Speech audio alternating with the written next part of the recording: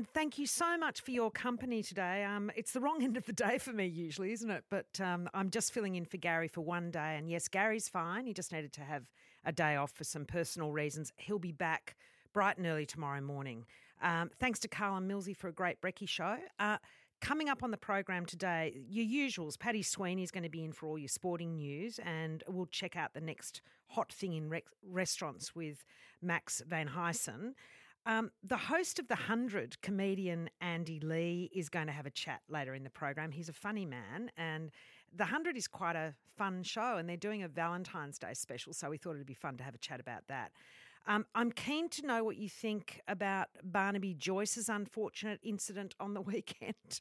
It wasn't a good look, was it? Well, it was Friday, actually, but we'll catch up on the fallout from that later this hour. But you can tell me anytime what you think, 133 882, or you can send me a text on 0487 999 882. Stay listening today for our We Are 6PR code word, and later in the show you'll have a chance to win $500 because $1,000 went off in brekkie this morning. But remember, no hello, just answer the phone with We Are 6PR, and if you know the code, you'll get $50 for just doing that. And if you know the code word, which I'll give you a bit later, then you can win $500 on top of that. The prize in our Gazump quiz this week, even though Gary's not here, we're still gazumping, is tickets to the brilliant Graham Nash of the Hollies and Crosby, Stills, Nash and Young fame. I'm a fan, so I reckon that's a great prize. So you need to listen. We'll have one clue per hour throughout the program, and yeah, hopefully you'll work it out and win. Sean's done the Gazump quiz today, so it might be a bit tricky. We'll see. We'll see how it goes. Just also coming up later in the program is. Can you imagine, I was just saying this to Millsy and Carl, cutting down beautiful established trees to make way for a temporary entertainment venue? Well, it's happening in a Perth suburb, so we're going to find out why people aren't happy about that. All that and much more coming up soon. Mostly I want to hear from you. You know the drill, 133 882, or text me on 0487 999 882. You can even send an email, mornings@6pr.com.au. But most of all, let's have a chat. Can't call? Send Gary a text, 0487. Well, I don't know what happened there, but something went wrong. But we sorted out. Look, you would have noticed you'd have to be under a rock if you didn't notice that supermarkets are under, under the spotlight at the moment. There's a raft of inquiries into price gouging and unfair practices, and the way that pricing is affecting consumers. Well, today the Australian newspaper's Eli Greenblatt has written a story saying that Coles is now asking its non-food suppliers to cut their costs so Coles can cut theirs. Gary Mortimer is Professor of Marketing and Consumer Behaviour at the Queensland University of Technology Business School, and he joins me now. Hi, Gary. Good morning. Great to chat. Yeah, you too. Is this a bit rich of Coles, trying to have their discounts funded by other businesses?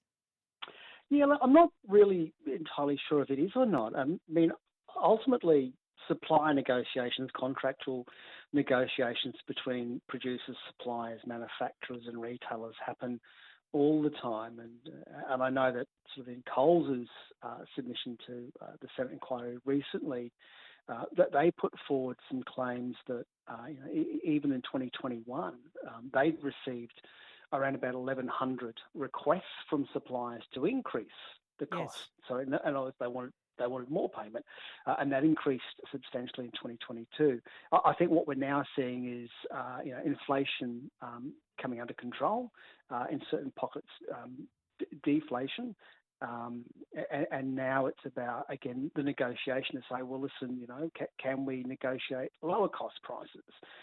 So the negotiation between two parties will always be based on price. But the thing is that what we have seen over the years, I think it's fair to say that primary producers, farmers, have been undercut by these big supermarket chains. Yeah, I mean, I mean that's certainly the narrative, and I think that's what the inquiries will look at, particularly the ACCC's inquiries, whether or not there's been any sort of, I guess, power imbalance or unconscionable behaviour between retailers and suppliers. But in many cases today, we're seeing direct supply contracts with retailers now, which provides a better price to primary producers. We saw a lot of milk producers and milk farmers, dairy farmers, signing direct contracts to supply supermarkets.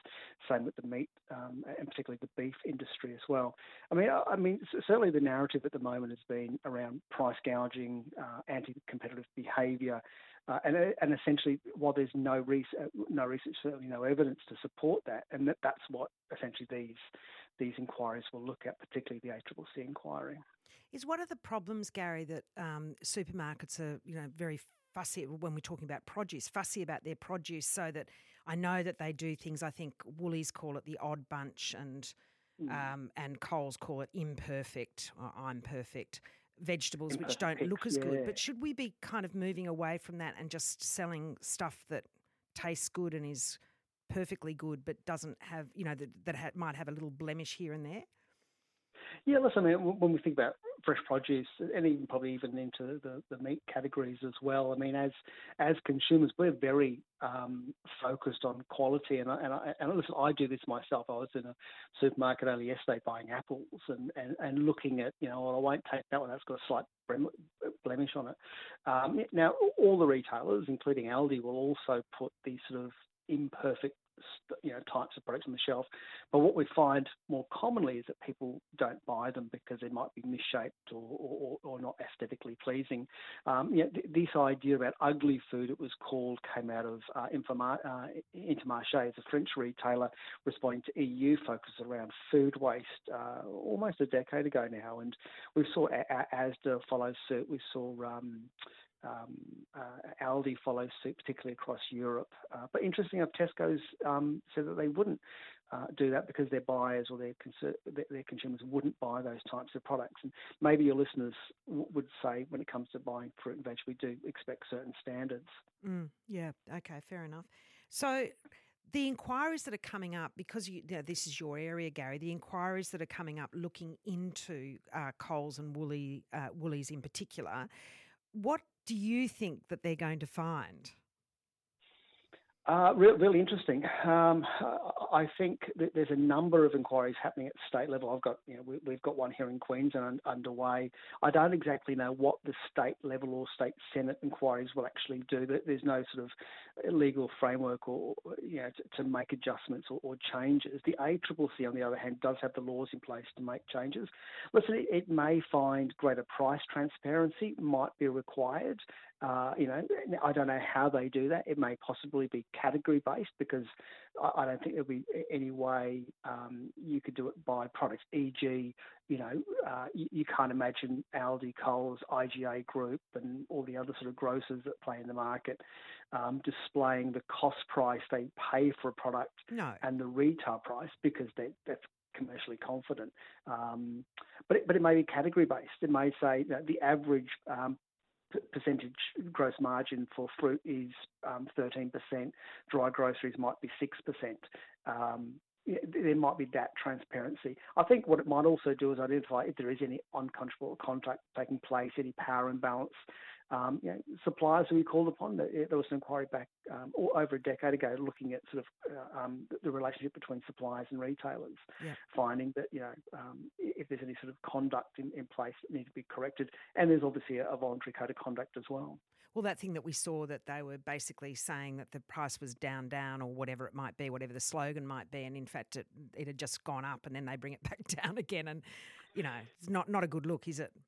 No, and there's certainly legislation around price legislation. So while I think we all accept that over time prices will go up, the price of cars goes up, the price of houses goes up, naturally the price of groceries go up. And it's always fun to look at sort of the really old 1970s, 1980s catalogues online and think, gee, I can't believe laundry detergent cost $2 back then, it now costs $9.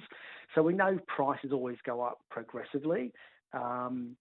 And I guess, what we need to be making sure of is that those prices aren't going up more than what, we'd expect to. And I think, to be perfectly honest, just as households are doing it tough with increased costs of living, increased insurance, electricity goes up, body corporate rates go up, interest rates go up, businesses are also facing those input costs as well. And I think that's just a response to that. That's why we're seeing higher prices across the sector. Yep, fair call. Gary, always a pleasure. Thank you so much for your time this morning. Take care.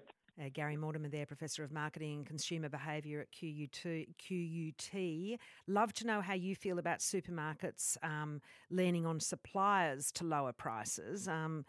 Do you think the supermarkets are ripping us off? Bernie says on the text line, this is a bit rough, Bernie. Bernie says, can Coles and Woolworths ask the government and unions to cut wages and superannuation to cut costs? Lower wage overheads would help a lot. Bernie, do you want to take a pay cut so you can get cheaper groceries? Don't think so. Does anybody agree with Bernie on that? Love to know. The supermarkets are saying that they make less than 4 cents on every dollar we spend. So what do you reckon? 133 882. Give me a call. I'd love to have a chat.